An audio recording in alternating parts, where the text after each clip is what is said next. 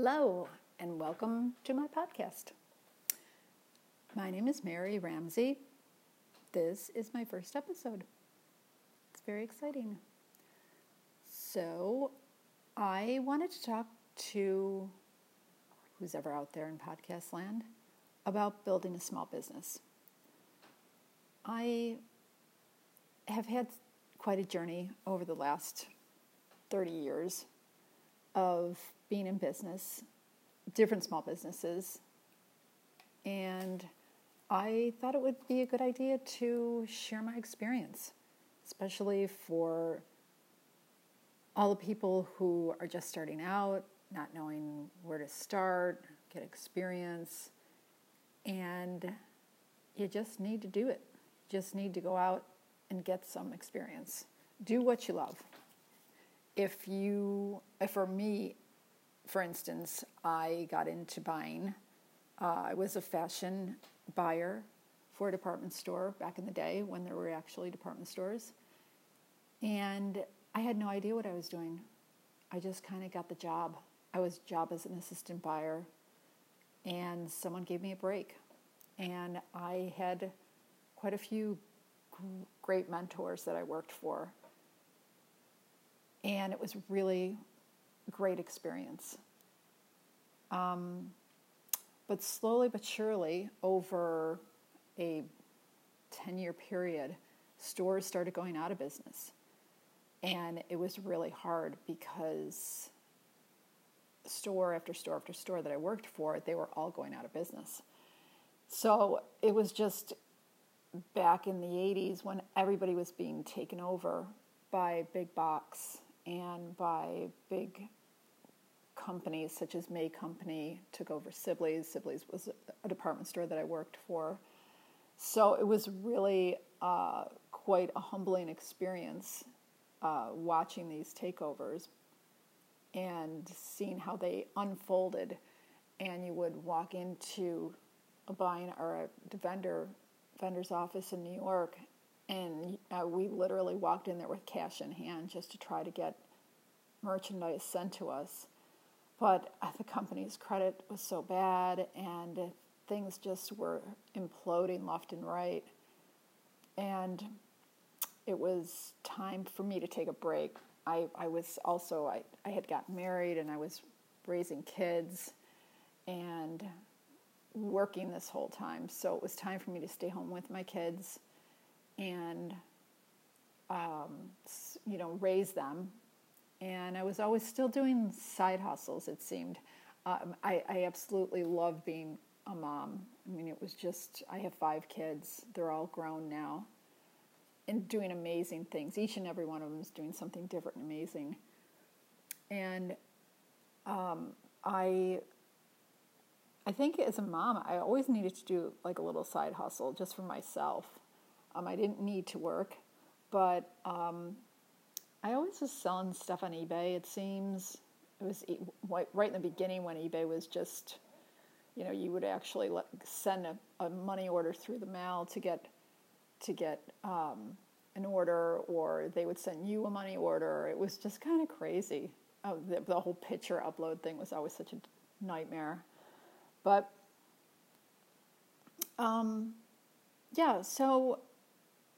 so after after the kids were kind of up and on their own, and I went through a divorce when they were teenagers, and met a super nice guy, and am now married for the second time. And he was so loving and encouraging, and helped me to open up a retail store in our small town in upstate New York. And the store was quite big, actually. It was about 4,200 square feet. So it was really, really big, and he helped me do the build out, and I went and got a business loan, and it was just about 2008. So we all know what happened right after that. The market crashed, and I had already opened my business. So it was hard. There was not a lot of expendable money for people to just go out and buy clothes for themselves. Although my market was more junior driven, so that was definitely helpful for me because young girls always want to look great and juniors always are going different places so their parents can always find money to buy them clothes.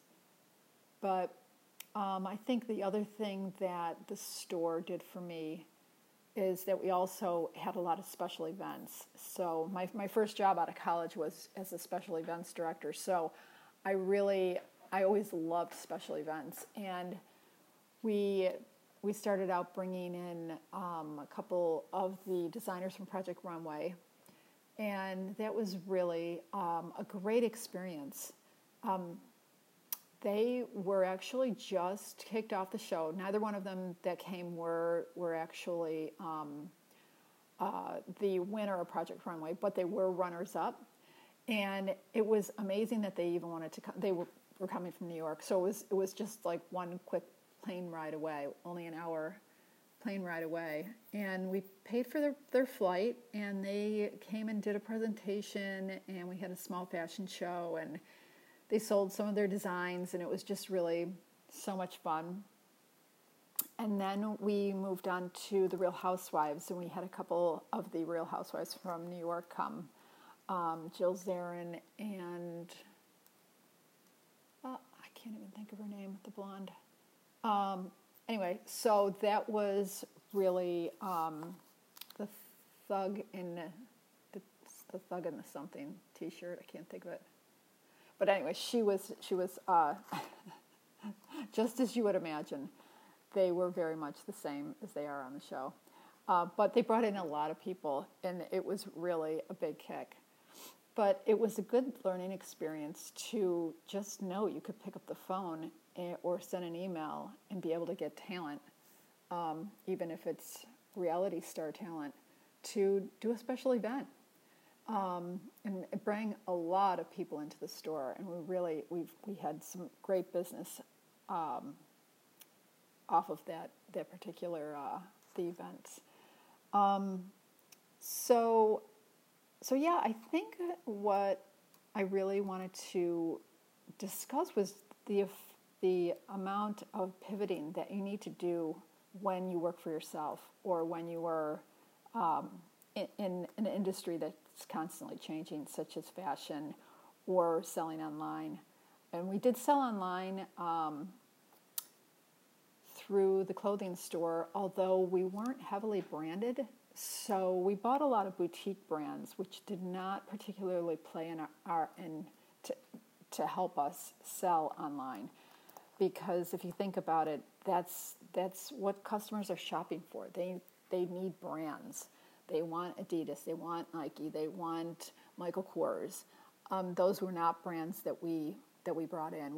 We were more fashiony, and we were very price point oriented. So we weren't high end. We were right down the middle of the road, and it's just not what people are searching for. So lesson learned. So so I was in this clothing business with my store for approximately 6 years, and when that ended, it was a big, huge relief because I saw that it was playing, it ran its course. I think if we had more of a college following, or we were more located in a college town, that would have been better for us. But the small town we were in just didn't have enough traffic, and so it was just kind of always a struggle, and it just was very challenging. But after that, I opened up a warehouse. I moved into a warehouse, and I started selling books on Amazon. I was buying bulk books through Goodwill. We would buy them by the truckload, and we would bring them into a warehouse, and we had scanners and computers, and we just scanned barcodes. And this is before Amazon was back in the book business, so we were just like scan, and we did really well. I mean, that was like right in the day of when they were just flying off the shelves, and it was just before back to school season when we first opened the doors. So it was just insane.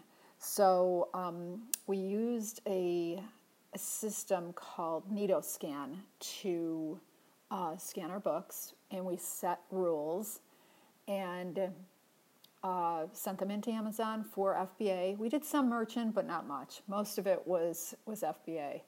And I think we were sending in probably, I want to say maybe 40 boxes a week, probably about 40 boxes a week. Oh, we hit 5,000 units in no time, which was a problem because that was our limit. This was when they were making limits as to how much you could send in. So it was really, we were just constantly always right around 5,000, just trying to sell and then send more, sell, send more. So we did that for about 2 years, and then all of a sudden Amazon raised their fees, and we realized we needed to pivot again. And one thing that I had a ton of in the warehouse were children's books. So we started back into eBay, like heavily into eBay, and shipping, or not shipping, but we were listing children's books by the bundles. And that was really a great business. I mean, you learned a lot. The reading books, like teachers, homeschoolers, they need to fill their classrooms, and eBay's a perfect venue for that. And a lot of moms buying baby board books, anything, we would group everything by author. So yeah, that's been my journey with reselling so far.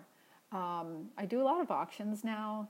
I'm still doing books on eBay, but I think the point of putting this first podcast out there and telling people what I've been through is knowing that it just is a journey, and it is something that it can be fun, and you just have to enjoy every level, whatever you're doing, and know that you're never just going to be stuck in one place doing one thing.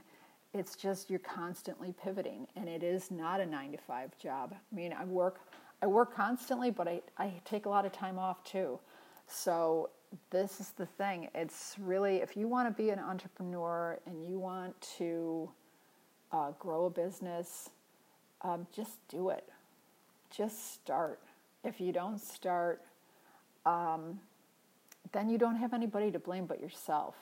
And I've talked to a lot of young girls, and they're just like, I love fashion. I want to do this. I want to do that. Just start. Open an Etsy store. I mean, there's one friend of mine, she's really good at painting. I mean, her paintings are beautiful. And I'm like, okay, you need to open an Etsy store. That is something that is homemade. It's a great idea. And we just opened up an Etsy. We've actually have 2 Etsy stores now. And the business isn't great there. I don't have a lot of stock in either one of them. But I will talk about Etsy in an upcoming episode. I do have this schedule put together, and Etsy is definitely something that we will discuss, or that I'd like to learn more about also. But yeah, I hope that you guys have a great day today. I hope you were able to get something out of this podcast, and I will keep putting out more content. I'm also going to do the next podcast and talk more about books, more about children's books. It's so fascinating. I love the business. Even though I'm, going into other things and selling other things, I still have a love of children's books. It's just a soft spot in my heart. So I hope you have a great day. I apologize for saying so many times. I'm just a little nervous, but I really appreciate you listening. And I will talk to you soon. Thanks. Bye.